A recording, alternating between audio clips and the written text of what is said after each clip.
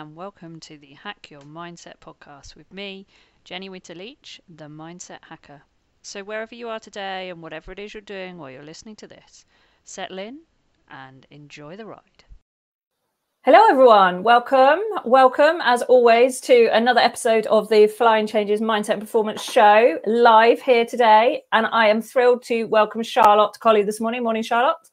Good morning, lovely to be here. Thank you very much for coming. Now, some of you may or may not know of Charlotte. She is the quiet one that sits behind everything, because Charlotte is she's the spreadsheet extraordinaire behind Heard It Here Creative, but she's also a photographer, an incredible photographer. I can say that now because we've had our photo shoot, and I can absolutely assure you they are gorgeous. Well, the few of them she sent me out of the billions that we no doubt got over 2 days. Charlotte, tell us just a little bit about what you do in your own words, and how you've come to be sat in my Q&A chair this morning.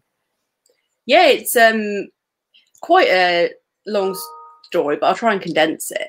Okay. I never set out to be a photographer. It's just one of those things that happened. I've got a horsey background, so I did pony club and all those things when I was younger. And there's a chap in my pony club called Miles from Top Shots Photography, who about 11, 12 years ago set up his photography company. And he was friends with me and said, "You're quite techie. You'll probably be able to work a camera. Here's a camera, that's how you take photos of horses. Come and work for me." And 12 years later, I'm still doing it because I sort of got the bug, and I just couldn't shake it off. And I've always loved, especially capturing action. I love doing dance photography, rugby photography, obviously horses. All things horses, any form of equestrian photography, I absolutely love.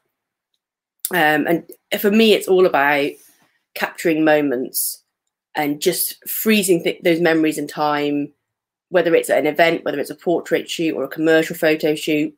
It's just being able to see things as they're about to happen and know when to press that shutter. And that's what I really, really love about what I do. Awesome. And we're going to get on to that later, because that is the skill, the challenge, the mindset of a photographer, isn't it? Is capturing that moment. And you don't necessarily know what that moment's going to be sometimes either, do you? Yeah, when it's going to happen. Yeah, if it's going to happen at all. Yeah, often catches you by surprise. So yeah, just always being ready. With the shutter, just in case. Awesome. Okay, so we're going to cover today. We're going to talk about some different elements of photography. So we're not really going to talk about, how do you get a good picture, or what is it that you love. I mean, we'll talk about that as well a little bit. What is it you love, obviously. But we thought we'd talk today about a little bit to do with the mindset of the photographer and the challenges that you have behind the lens. So we all see the lovely results and purchase our gorgeous pictures, or have them in portfolio or whatever it is that we're doing, but I think a lot of the time you are the kind of forgotten hero almost of the event, aren't you? Because if we think about event photography, particularly riding event photography, we all go out and we do our thing, what have you, and then we want that picture to remember it by. And I know I've sat so many times thinking, oh, I'll have a look and see if there's a good picture, and we are so critical of ourselves. Like, what's it like, the flip side of that lens, when you're trying to capture that moment for someone? What's that like? It's interesting because luckily I've been on both sides of it. So I've done the sales as well as the photography. And that really, really helps, because learning what the riders want, what you're looking for, helps me when I'm going through those photos, deciding which ones to keep, which ones to not keep. And when I'm waiting to take that image. So dressage is a lot easier because you've got time to choose your moments and choose your angles a bit. So I'll wait. If they're cantering around a 20-meter circle and the rider's putting a bit of a funny face, but then 2 strides later they're a bit more relaxed in the face, that's the shot I'll keep, because I know they'll be happy with that. Jumping, you kind of don't get that choice. If you're on a cross-country jump, it is what it is. You do your best, but generally riders are just happy about the fence being big and looking impressive. But it's something we have to consider. It's not, the horse has to look good and the rider has to be happy with themselves. And it's amazing the things that people pick up on that I didn't even used to see, like the little facial expressions, or, oh, my elbow's at a funny angle, or my toes at a funny angle. and the things that will stop people buying a photo. And it makes me die inside, because I think, oh, but that's an amazing memory of your horse at that event. And I just hope that people might go back one day and get that photo because that event meant something to them, and try and look past the little things that when it's on a 9x6 print, you can't really see anyway. Yeah, that must be quite difficult to deal with, actually, if you think about it, because you've taken what is a good photo from a photo perspective, you know, and everything's like in focus, you know, like all of that kind of side, and framed nicely, and, you know, the horse looks good or whatever. And then someone's going, oh no, I can't do that, I've got two chins, or I'm pulling a funny face, or like you say, my legs in the wrong place, or my arms are too straight, or whatever. And it's some people just literally saying that photo's like, they're almost straight up saying that's rubbish. And you think, oh gosh, I took that, but okay.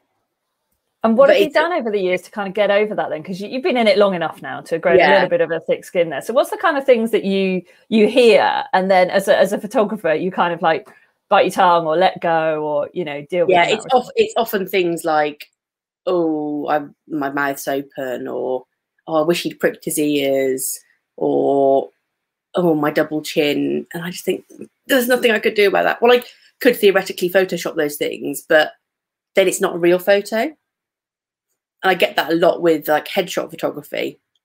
I've done a lot of school photography as well. And teachers are the worst for it. Every single one, without fail, can you Photoshop me? Can you make me look thinner? Can you make me look this? And I just want to say, it doesn't matter. It's you. Please, I'll do my best to make you a flattering photo as possible, but it is you. You know, this is it in the moment. This is an image of you, and if I distort that beyond all reality, then it's not the truth anymore. It's not an accurate portrayal. And now I know there's some people that like that, but I, as a photographer, I like to just capture what's in front of me the best I can and not mess with it too much, because I think authenticity is so important. And that's definitely one of your values, isn't it? Authenticity. And so how do you find it then, being a values-driven photographer, when actually you are essentially, you're an artist in that you're producing something gorgeous for people, and you understand the lighting and the framing and all, and I know nothing about photography, so I wouldn't have a clue. I do everything on automatic mode. That's it. Like, not a clue. So, but at the same time, you're trying to produce something for someone else that's going to appreciate it. But you still want to, like you say, align with your values, align with what's important to you. How do you manage that balance of what the client wants and what you find right for you as a photographer? I think the important thing is, if we're talking about things like portrait and commercial photography in particular, is educating potential clients and existing clients about what you do. So if someone turned around to me and said, I want you to do some wedding photos, and I want all of the amazing poses, and it almost to look like fashion photography, I would say, sorry, that's not what I do. And I think it's really important for photographers to know when to say no, and say, that's not my bag, that's not my style. There is someone out there who'll do that.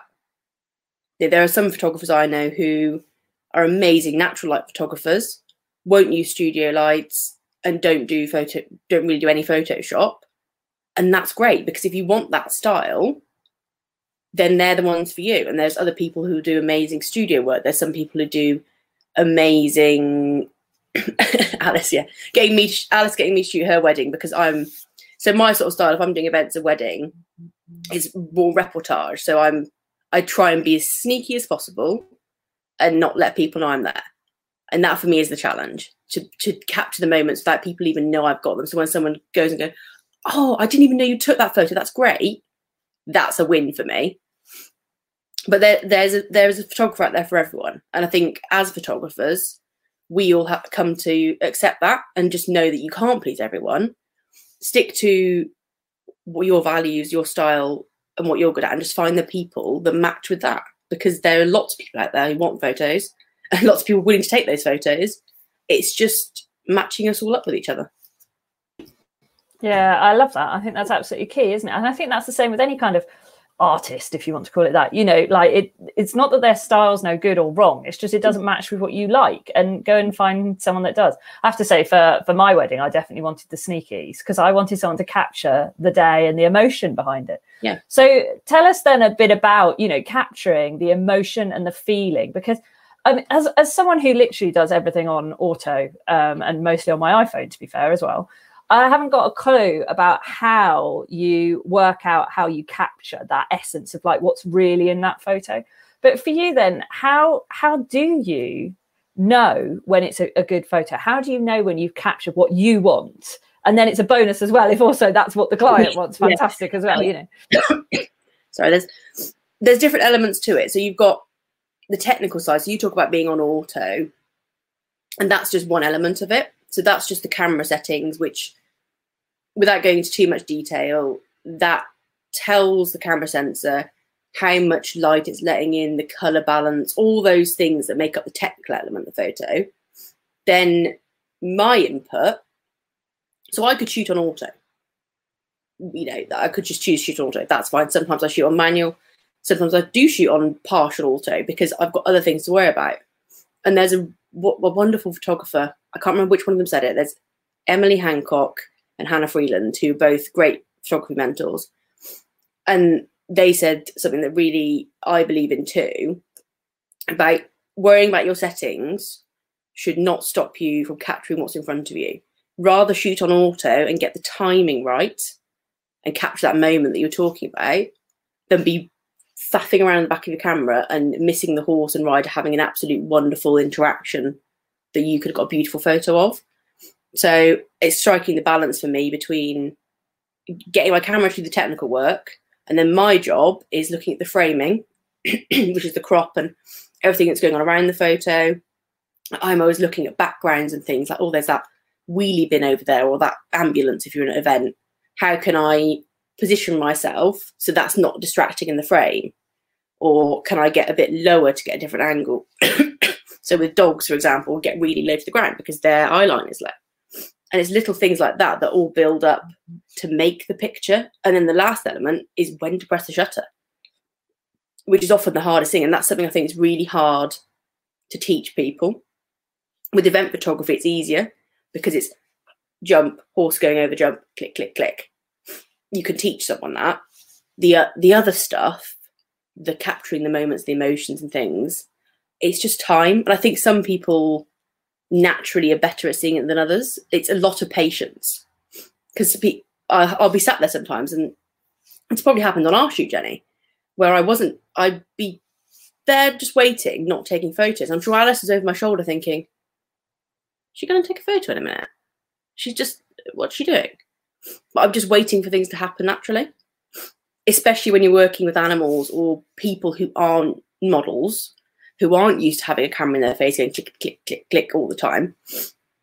And you watch any model, they move constantly. So they know to just keep subtly moving every time the camera clicks. But your average person doesn't think like that, and people tend to freeze. So it's about me just letting people be people and horses be horses and dogs be dogs, and just letting things happen naturally. And that takes time, which you don't have at events, unfortunately. But in a portrait shoot or a commercial shoot, if we've got that little bit more time, I'd prefer just to let people relax and let the moments happen. And then you get those intangible things that you can't create. Yeah. And that, you know, like you say, that's so true. When we did our shoot, I mean, I've done a few bits and pieces because obviously we've done, you know, wedding engagement, all that jazz and brand. But to have you guys there, and actually what was really great was having someone like Alice, who is, you know, her job is to distract you and to make you laugh and to do that. How often do you actually have an assistant like that with you? And how useful is it to have someone who helps to get that moment when actually you're just waiting for it to happen? Really useful. It depends on the subject and what the shoot's about. But for things like portrait shoots and commercial shoots, there are so many reasons why having someone with you is helpful, from holding a reflector in the right place to positioning the light for you to doing the distracting job. And you can then play off each other a bit, and then it breaks down the wall between you and the client. You've got that other person there And I find that really helps me. So I'm not having to worry about constantly talking to the subject, because it could be a bit overwhelming if I'm just constantly saying, do this, do that, stand a bit over there. People can shut down because I'm just being bossy and they're not relaxing. Whereas having that extra person to bounce off breaks up the dynamic and makes it a bit more relaxed. And I can then wait for moments to happen between the assistant and the subject, in between some of the more stage shots, and I'll keep shooting and wait for those to happen. So yeah, it's absolutely invaluable having someone you get on well with to work with you to help create those shots. Just makes my life so much easier. And so we will get on to event photography, because I want to know the mindset behind that, because that's really interesting. But we're talking about portraiture and commercial. So what would make a commercial shoot? What would make a portrait shoot? What's the sort of difference between those two, just so that people kind of understand this as we're talking about it? So it's all about the end goal for the photos, really. So a commercial shoot, depending on the subject, it could be personal branding, obviously a bit like yours, Jenny, which was more about you and you interacting with your horse and your dog. That would be closer to a portrait shoot, but it's thinking more about how the images are going to be used. So the end goal for a commercial shoot is the images are probably going to be used on a website, social media, advertorial, and you're usually getting a product, some sort of product placement in there. Things like making sure your logo on your gilet is visible, for example. Very, very important, because that is part of the brand. That's what we need to showcase. Whereas for a portrait shoot, I'd be looking at the interaction. I'd be looking at the smiles, the happy horse, the happy owner. And at the end of the day, what I want is someone to want to print that image and put it on their wall. And I think I've got one behind me. This is risky because it might not work. Can you see? There he is. Bob up there. It's a bit small. I need to get a bigger canvas. But that's what my end goal is, for people to have something they want to put on their wall. And that's usually them sharing a moment with their animal, or their animal just looking fantastic in an amazing setting and just capturing the essence of that. That one I've got a Bob up there, his eyes just really pop out, and I love looking at that. So that's the more emotive response. I think to portrait photography, you're looking for that emotional hook. Whereas for the commercial photography, you're looking at something that's going to work at the end of the day to sell something, your product, your service, and you create scenes that are going to help facilitate that. And so when, because we did 2 days the other week of a sort of a branding / commercial shoot. So it had a sort of a dual purpose to it.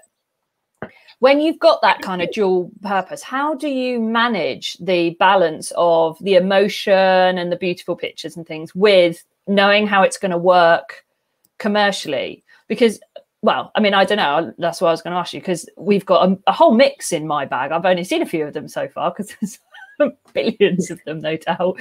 How do you do that? How do you manage the balance of the two?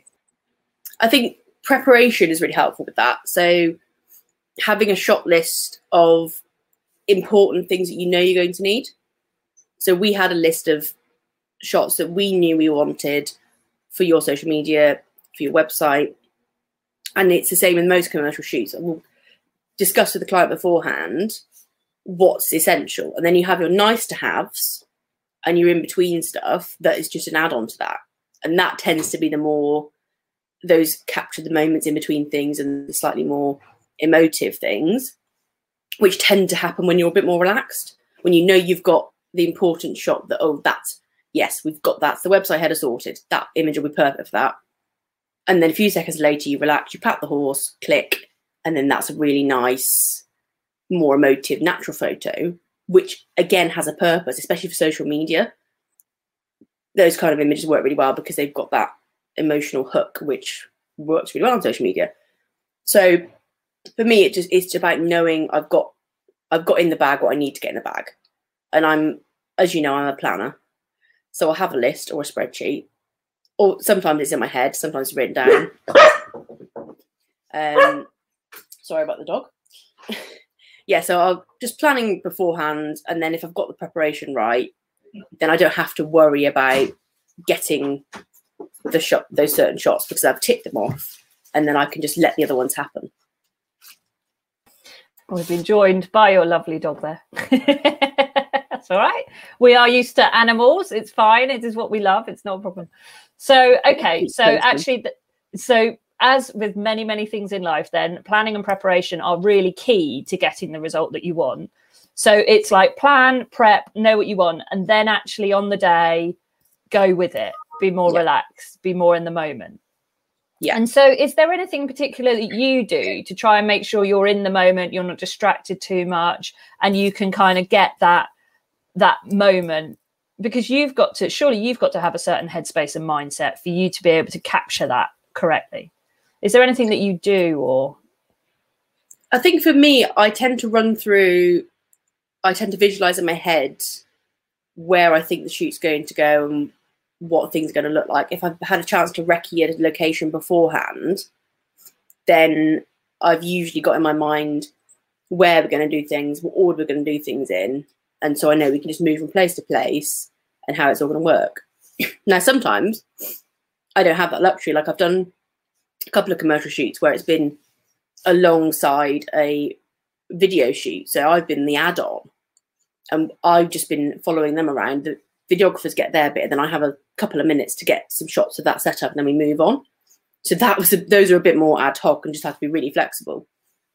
And the big thing for me is just making sure everything I can control, which is usually my kit myself, is ready to go. I've got backup cars, I've got spare batteries, all that stuff, and I don't have to worry about, oh, I've not got a spare battery.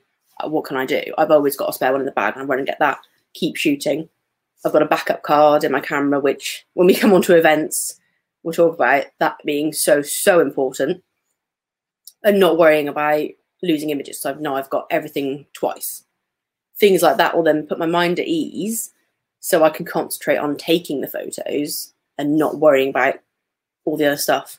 And knowing my kit, knowing my camera settings, I'd always joke that I could probably take a photo of a horse cantering or jumping with my eyes closed, because I know where all the buttons are on the camera. I can listen to the horse moving, and I just instinctively know, because I've just done it so many times. And it's that second nature thing. I think with anything, if you're practice enough at it and it becomes second nature, then it's one less thing to worry about.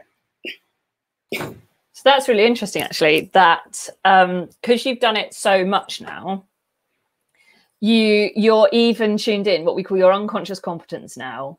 You know where everything is. You can even get to the point where you can hear the rhythm of the horse, particularly if it's coming to a specific jump or something, and therefore know at what point it's ideally, like when we're riding, really, isn't it? Be able to do things. Yeah. How much do you think it has really helped you as a horse photographer to have ridden and to understand what a horse is likely to do? I mean, obviously, it's always likely, never guaranteed. Yeah, you never know. Yeah, I think it's so important. I'm not to say that there aren't some amazing equestrian photographers who've never ridden. And we had this conversation with someone the other day about a young chap with training up to be a photographer. And he's musical. And when he was being taught to take trot shots and canter shots, he got it so quickly because he understood rhythm. And we're like, oh yeah, that makes complete sense. Because if you can understand rhythm, you'll very quickly learn the way a horse moves, and you'll see that repeated pattern and go, yeah, trot, trot, trot. So that was really interesting, that actually someone who's completely non-horsey could still get it, because he could start to understand the way the horses moved and the timing of the movement. But for me, that's so helpful being integrated into that system and having done things like Pony Club and understanding the mentality of the sport as well as what makes a horse look good. It's sort of almost second guessing what other things riders might care about.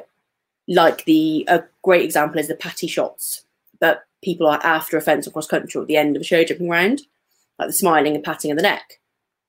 As a rider myself, I know that's a great shot to have, because I know how I was feeling in that moment. If I just jumped a clear round at the Pony Club Championships, I'd be elated. And if that was on camera, I 100% would have bought that photo. So little things like that really help. And some of the best photographers I work with are riders and still riding at the moment.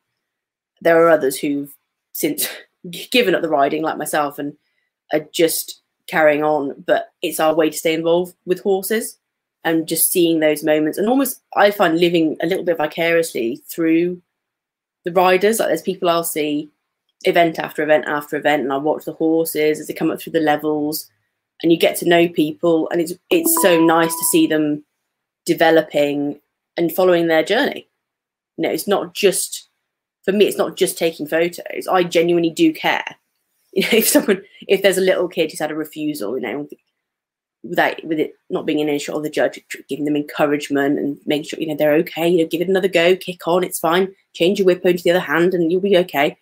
You know, I really want them to have a good time too. And if I capture great images, that's great, but I want the riders to enjoy it as much as possible as well. And, you know, what really hit home then was when you were talking about the patting shot as well, that you capture the emotion in that image. And I think what's definitely coming through today is that it's not just about a picture, is it? It's about, we don't just buy a picture. No. We buy the memory that picture is associated with. So what are the ones that people absolutely love then? What are the memories that people really love to capture, that you love to take?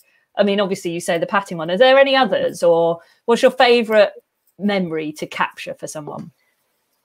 It's not always the victorious ones. Like for some people it is, oh great, you know, we're at the championship, so we've got to have a picture of that. Sometimes there was a great one I took when I was working for Jasmine Punter at Somerford Premier League, I want to say 3 years ago, trying to count the COVID years, in the dressage, and the horse, beautiful horse, a lovely dressage test, the advanced medium, and then fly bucked through the extended canter all the way along the long side.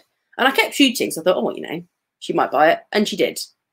And because she'd survived fly bucking, it was spectacular photos.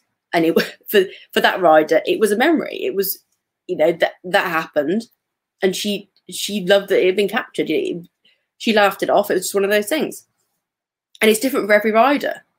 So our job is just to keep shooting, because you never know what's going to be the meaningful thing. You never know if that's going to be that horse's last event, or if there's something special. And I sometimes, if I know people, I know the horses, I do know, like if it's a significant thing, like they've always had a problem getting to the water and they get to the water, or they've moved up a level and it's their first B100 or something.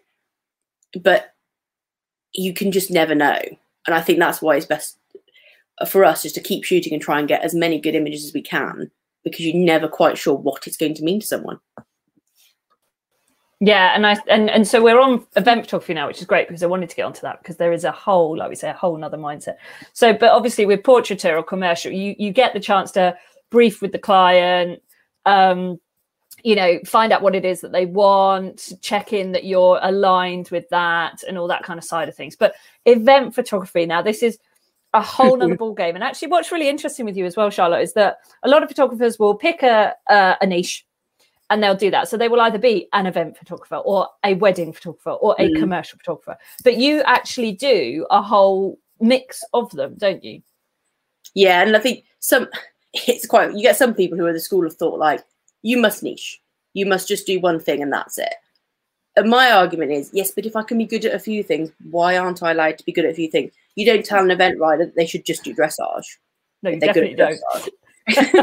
Because, but I quite like doing the cross-country show jumping, actually. I mean, you look at Mickey Young doing Grand Prix show jumping, dressage and eventing, you just think, my gosh, like, insane. Now, I'm not saying I'm the Michael Young of photographers in any stretch, but I think it's perfectly possible to be able to do a few things well.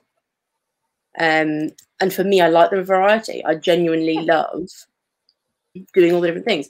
I absolutely love dance photography. A couple of weeks of each year, barring COVID, I'll be found photographing at dance festivals for young kids who are starting their journey through going up the grades through dance. Because for me, it mirrored dressage a little bit, you know, similar, the timing and things, and it's something different. And it hones your skills as well. If you're doing all these different things, you can learn something in one style of photography that you can carry through to another. So it's always worth trying. Now, at some point, I might eventually niche down further and really focus on something because I've accumulated so much information and technique, and you think, you know what, I'm just going to focus on this one thing for a bit. But I would always advise people don't niche too soon, because you never know. There might be something you haven't tried yet that might be your thing. You think something's your thing, but just try a few different things and just see what you can learn, because there's so much knowledge out there.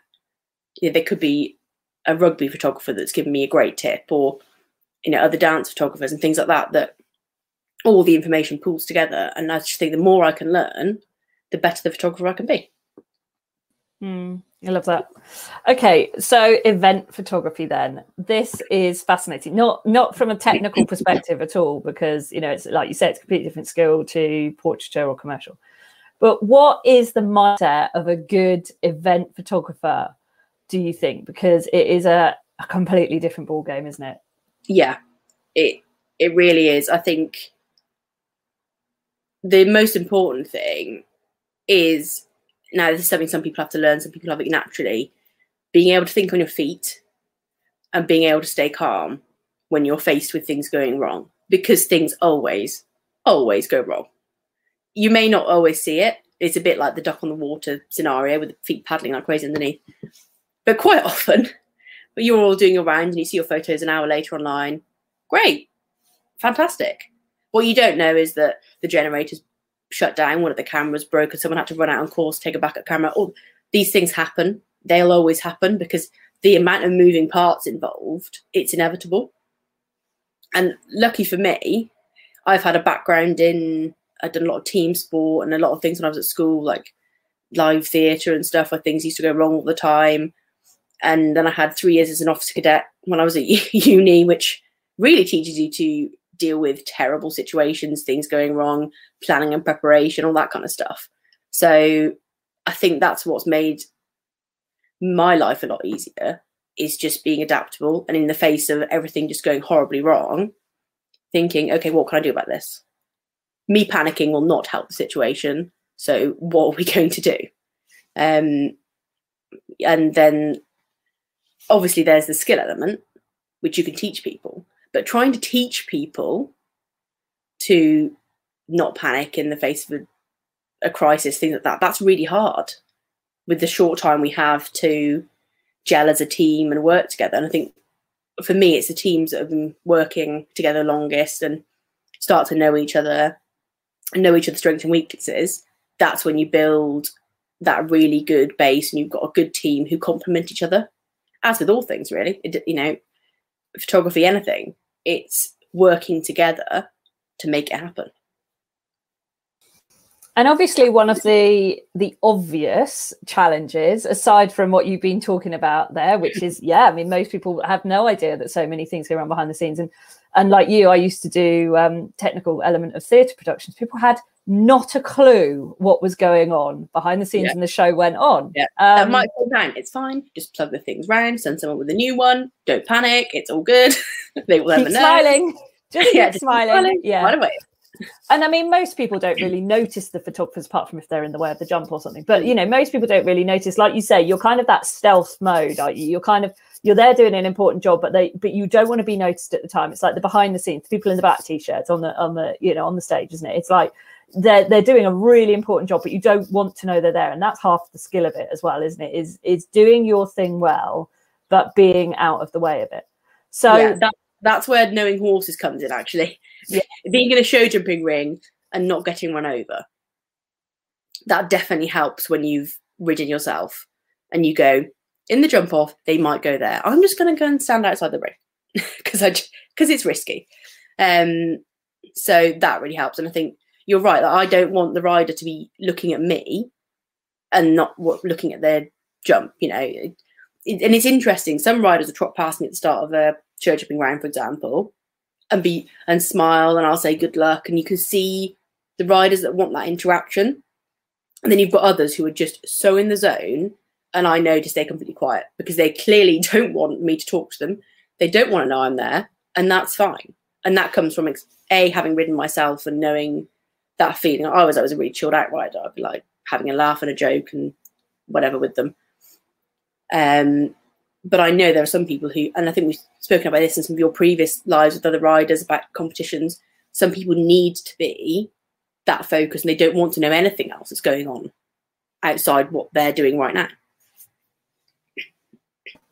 And so, I mean, do you ever get that rider that says, don't take any photos of me or don't click near me? And you just go, okay, no problem. Do you still do it? Do you still take a few candid ones in case they want it? Or do you do as you're told and get completely I usually talk to the judge.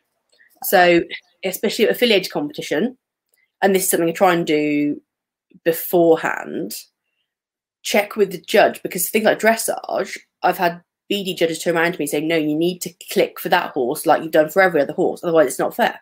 It's not a level playing field. If they've come and said, don't take a photo of me, and so I'm sat there silently, they're not getting the same environment to ride in. So what I would do in that instance is I take photos of the floor at the same time I would have been taking photos of the rider, so they get the noise, but they don't get the actual photos of them. So they expressly asked not to have a photo of them taken, which is fine. It might be for GDPR reasons. There might be privacy concerns. You never know. But to level the playing field, the noise was still there for all the horses. So, and it's difficult because, like you say, you get some people who say it, and like, did they really mean it though? I've had ones where the pony allegedly has been scared of the camera. I've never known a horse that has come into a ring and genuinely been scared of a camera or a photographer.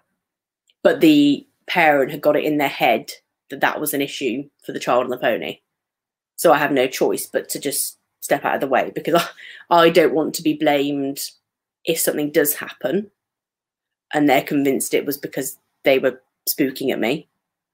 So it's towing the line. And I think at different levels of competition, it's different, which is why I think just talking to the judge and being sure really helps, because I know at higher level competition, affiliated competition, it's more about them having the same environment. And you get, pro riders, you get to a certain level, you're going to be photographed. There'll be multiple press photographers there, event photographers there. It's just going to happen. And I think it's a condition on most entry forms where you agree to be photographed. So unless you expressly tell the secretary, no, I don't want my photos taken, and then they will pass that on to us, that we don't know any different. Yeah. Now, it's really interesting that, isn't it? Because, I mean, I've been at, I used to run regionals and things, and been at BD regionals and stuff behind, as part of the team doing it, not necessarily as a rider. And, people have gotten annoyed because the cameraman's in the wrong place or something. It's like, well, they've been there for all of those tests. We can't suddenly now not have them there for you. That's not fair. So, yeah, it's something that people don't really think about as well. The other element that I think is fascinating about events photography is this mindset of you've got one shot. It's particularly with cross country, over in a blink of an eye. How do you deal with the stress and the pressure, more so at, like you say, jumping events and things like that, as opposed to necessarily the dressage? How do you deal with the pressure of getting the shot? I think it's over the course of a number of years, it's learning to understand that you will not get it 100% of the time, and just coming to terms with that. Things happen. Cameras freeze up and do weird things. The rain comes down at the wrong time and your lens stops working. Stuff does happen. But we've always got a contingency. There's usually three cross-country photographers. So you just have to bank on the fact that the other photographers have got a good shot of that horse. Because if you get too hung up on the fact that you missed number 52 over your fence, you're then not focusing for the next 10 riders, and you're not going to be getting the best shots of them, and it's a knock-on effect. So unfortunately, it does happen, and we hate it when it happens, and we're really sorry for the riders if we, for whatever reason, we don't get the shot. But that's the nature of event photography, unfortunately. You cannot guarantee it's all going to go perfectly. All we can do is do our best, and then just keep doing our best throughout the day. And if a mistake happens, we learn from it. And I mentioned before about backup cards, for example, which is a real big one for me. As you probably know, with event photography, the cards are collected throughout the day, get loaded on computer, and then they go back into circulation. And what usually happens is the photographer then gets a new card in the camera, formats it, starts shooting again. And sometimes it does happen that somehow the wrong card came back. It hadn't seen the computer. The photos get deleted. Now, I always have a backup card, and most of the people I work with have a backup card. And if I'm working with someone that doesn't, I will badger them until they get a backup card, because then you know you've got the whole day's photos there, all saved. So if one of the other cards does go missing or gets corrupt or gets accidentally deleted, you've got that contingency plan. And that, for me, takes so much of the stress out of it, because you go, it's fine, I've got those photos. We haven't lost 10 riders jumping that amazing, massive Trakehner. I've got a backup. It's fine. And so, and it's this kind of preparation, isn't it, that helps with performance. There's so many, it's really interesting. There are so many things that you're talking about here that we talk about in riding performance, that actually, when it comes to photography performance, you know, getting that great shot and having whatever, you know, performance is, it's about, you know, the winning shot is the one that people want. They want to ideally buy, especially if it's a business, but that captures that moment. And there's so much similarity between the rider mindset, you know, the sports person mindset, and the photographer mindset, which I have to say I had no idea was the case at all. So knowing, because I know you've watched a lot of my stuff, obviously I work with you guys, what would you say are some of the sort of the similarities that you've definitely noticed between getting a great shot and the mindset of riding, and obviously being a rider yourself? What are the kind of things, like, you know, flow or clearing your mind or any of that stuff? What are the similar kind of things that you find as a photographer that you find really helpful to bring into your photography? I think definitely visualization. So, you know, especially for more controlled shoots like portrait commercial, seeing it happen and visualizing how you're going to make it happen. But also for the more ad hoc things, having plan A, B, C, D, and having worked through them, you know, thought ahead and gone, well, all these things could go wrong, but this is how I'm going to mitigate them. And having that flexible mindset of, well, I'm going to bounce to plan B then, or plan C. It's fine. And I'm a pretty laid back person, and I literally just go with the flow. I know some people aren't like that and don't think like that, but for me, that's what helps me to do that job I do, is to just keep going with what's in front of me and not stressing if things don't go exactly to the plan. I love a plan, but I'm always planning for 20 million different possibilities and not having a meltdown if it doesn't go exactly how I planned it. Because I know if I try and micromanage things too much, it hampers the creativity. And I think it's the same with, well, it's like when you're riding, because you're working with a horse and you cannot tell the horse what your plan is and that he's got to do exactly this thing at this time, because they don't. It's just, you know, that's how they are. They've got their own mind. And it's a little bit like that with the photography. There's another element there that you're never going to be able to control. So you just have to work with what's in front of you. Yeah, and you know, especially in what you do where you've got animals. So I know you did a gorgeous puppy shoot the other day. It must have been great. But I mean, that must just be like, you can't set it up that much, surely, because the little whatsits don't do what you want.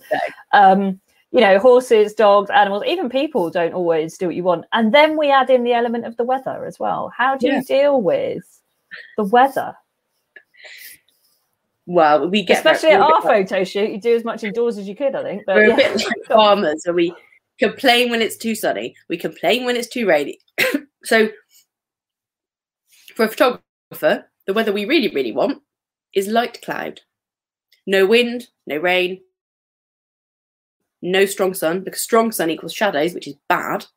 We just want nice, lightly cloudy days. Now, let's be honest, we never get that. Well, we very rarely get exactly what we want. Like the other day, I was at an event, it was like it is today, blazing sunshine, horrible shadows. So we then have to keep moving around the jump to try and not be shooting into the sun. And there's all those other factors, and you just have to do your best with what you've got. Obviously, rain is a nightmare. We've all got these ugly plastic covers that go on our cameras that make it really hard to see through your viewfinder. So you've got no idea what you're shooting half the time, but you just frame it up and do the best you can and try not to let your camera get drowned, because that's our worst nightmare. And it just comes down to having all eventualities. The boot of my car is just full of sun cream, hats, woolly hats, waterproof hats, wellies, waterproof coat, everything, towels, the works, a full spare set of clothes that just lives in there, because you never know. The wonderful British and again, weather. that's like being a horse rider, isn't it? Yeah, exactly. Yeah. Just have everything, because you just don't know. Except your car's going to be messy, and live with it, and just have everything. I'd rather have everything in there and it be a bit messy than clean my car and go, oh, well, now I haven't got my cap and my sun cream and I got sunburn, and be really sad. I literally did that the other day. As you know, I got my new car. It was lovely and it all looks gorgeous and everything. And I took all the stuff out of my old car and I thought, oh, I don't need that in there and I don't need that in there. And then I was driving someone the other day and I thought, I don't have a waterproof coat with me. Why did I take that out? And that's so unlike me to have done that. So the first thing that went straight back in, I've got gorgeous boot bags now as well. They're amazing. So they go in the boot of your bag, boot of your car, and they hold loads and loads of stuff, and they all zip up, and they're all branded and gorgeous. I highly recommend them to you. I'll show you mine at some point. Right. Okay. So anyway, we're on to how to organise the boot of your car now, which is kind of slightly off track. I've got a couple of questions that I did really want to ask you, and actually, Alice has asked one that I wanted to ask you, but I wanted to get to the right point in which to do it, which is. I'm always saying to people, get rid of the videos and the photographs of the falls, because what happens is they keep it in your memory, they keep it in your mind. It's not a good idea. You actually help strengthen the neural pathways. But as you were saying with Jasmine's horse, when she was bucking along that test and you took the photos and she did buy them, people actually do buy them. So how do you deal with that when you capture an incident or a fall? How do you deal with whether or not you ought to put that up available to buy? You know, that sort of element of it, especially now having, you know, been around me and hearing all the things that I say about it and things. Has that made a difference, or do you just ignore that and carry on anyway? This is a question. So I'm in a few photography groups, as you can imagine how fun they are.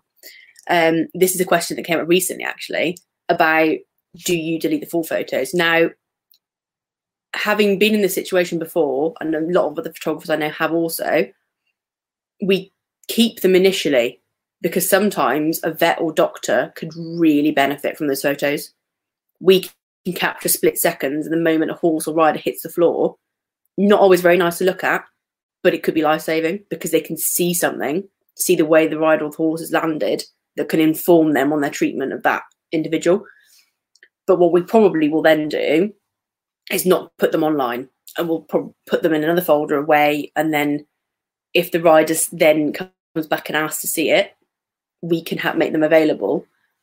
But I personally haven't had it. But I know the photographers had, where they've been burned in the past. They put photos out there and then got a slap on the wrist from a Pony Club district commissioner who said, you know, why have you put the photos of that child having that horrible fall online? It's not the done thing. Why would you do that? So it's a case. It depends on the situation. If someone's been hurt, the horse or rider's been hurt, then generally no, because why would you want to put that out there? Press photographers is a whole different kettle of fish.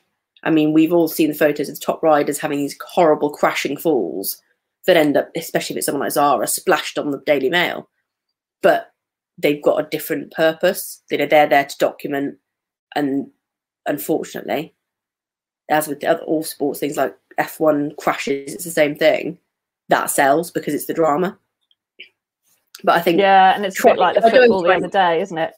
Where the BBC got told off for filming, you know, the guy having the heart attack. But it's news. It's really hard. So I think for us, keeping them on the off chance that they're useful for a technical reason, but, you know, use our judgment about putting them online. Sometimes it's things like when people end up hanging around the horse's neck and then landing on their feet. That's, you know, fairly inoffensive. So it's just about making that judgment call. And if you're not sure, err on the side of don't put it up. And if the rider emails going, I really, really want to see the photo of me falling off. Yeah, okay, then if you really want to, we can put them online for you. But let them make that call. And I think that sort of ties in what you recommend. You know, if they really, really, really want to see it, or even just want to see it once, we can show them. But if they've thought about it and gone, you know what, I don't want to relive that, then fine. They don't have to. We're not going to shove it out there for them to have to look at. And I think it's really important, though, that you guys as photographers understand the reason why it's not a good idea. Because I think a lot of people don't realise just how much a video or a photo actually gets literally captured in our brain. And the more we look at it, the easier it is for our brain to recall that moment. And just knowing that little bit of information would be really helpful for a photographer or videographer to know why perhaps it's not a good idea to have it so readily available. But if someone really wants it, then that's their choice. It's a different thing. Yeah. Okay, so a couple of just quick questions to finish off with for you then. Who's your hero in sports photography and why? Ooh, I think probably for me, it's Nico Morgan, who, if you're an equestrian, you've probably seen a lot of his work in Horse and Hound. He's based not far from me, actually, in Rutland. It just happens to be a photographer I followed for a very long time and does a lot of equestrian sport, has written some really helpful blogs on the subject. And when I was first starting out, I would look at his work and think, okay, well, that's what I need to aspire to. So that's someone who's really inspired me and really helped me along my photographing journey, really. Cool. Okay. Never heard of him, but I'm sure I'd probably, like you say, you'd know the photos when you see them. Yeah. And then if you could shoot any sports, what would it be and why? Ooh. What haven't I shot? I think things like gymnastics at the high level, like the rhythmic gymnastics, which is similar to dance, which I really enjoy, or figure skating. Anything where people do routines and make amazing shapes and do amazing leaps, and you try and capture them at the point of the jump or the amazing movement. That kind of stuff I absolutely love. It's a real challenge, but that's what makes it fun. Awesome. So it sounds to me, Len, that the things that you absolutely love are capturing that split-second moment of movement, or emotion, and or both, ideally. Yeah, awesome. That's what for me is the challenge and the joy, because the feeling you get when it pans out and you nail it is amazing. Awesome. Well, I mean, I can't wait to see some more photos coming out. And the guys, anyone who sees these beautiful, not the ones that I take a selfie of myself, gorgeous photos coming out on my social media now, it's from these guys. And it was Charlotte behind the lens and Alice, no doubt, waving something around to make me, the dog, the horse, or someone look at her or laugh. Particularly if you don't, if you're not that confident or you don't particularly like, I mean, I'm not a massive fan of my smile, and people like getting me to actually smile in a genuine way. It looks fine when I'm smiling. It's like, that's your smile, but I'm like, oh, it's all teeth, I don't like it, and so having someone say something and you laugh, and then you get the photo and you look at the photo and you go, oh, okay, actually, yeah, you can see that I was enjoying myself. I get that now. So I think it's so important that you get the right photographer, you get the right team around that photographer, and if you want to really capture that moment, that you're aware that there's a lot more goes into it than just pointing a camera. Yeah. Cool. Well, thank you so much, Charlotte. If people want to get hold of you, or they want to find out about where you are next, or maybe, book you for some photography or anything, how do they do that? So for equestrian work and canine work, I'm Charlotte Colley Creative on all of the socials. And then for the commercial stuff, it's Heard It Here Creative, which is where you'll find me and Alice doing our tag team spiel. So Charlotte Colley Creative or Heard It Here Creative. And if you message one about the other thing, I can cross you over. It's fine. Yeah. Just contact me one way or the other. Yeah. Cool. Well, thank you so much, Charlotte. It's been absolutely fascinating hearing about the other side of the lens and some of the things that we don't normally think about or involved in photography. We think you just stand there and take pictures, but we know you're real people now. We know. So thank you so much. It's been an absolute pleasure, and I look forward to seeing more of your work as time goes by. Brilliant. Thank you for having me on, Jenny. Bye. And I hope you enjoyed this podcast as much as I did. If you want to listen to more of them, then please do follow us in Apple, in Google, and on Podbean. Hack Your Mindset with Jenny is the name of this podcast, so please do subscribe, follow us, and we look forward to you listening into our next one. Bye, everyone. You got this. You know you're gonna rock this.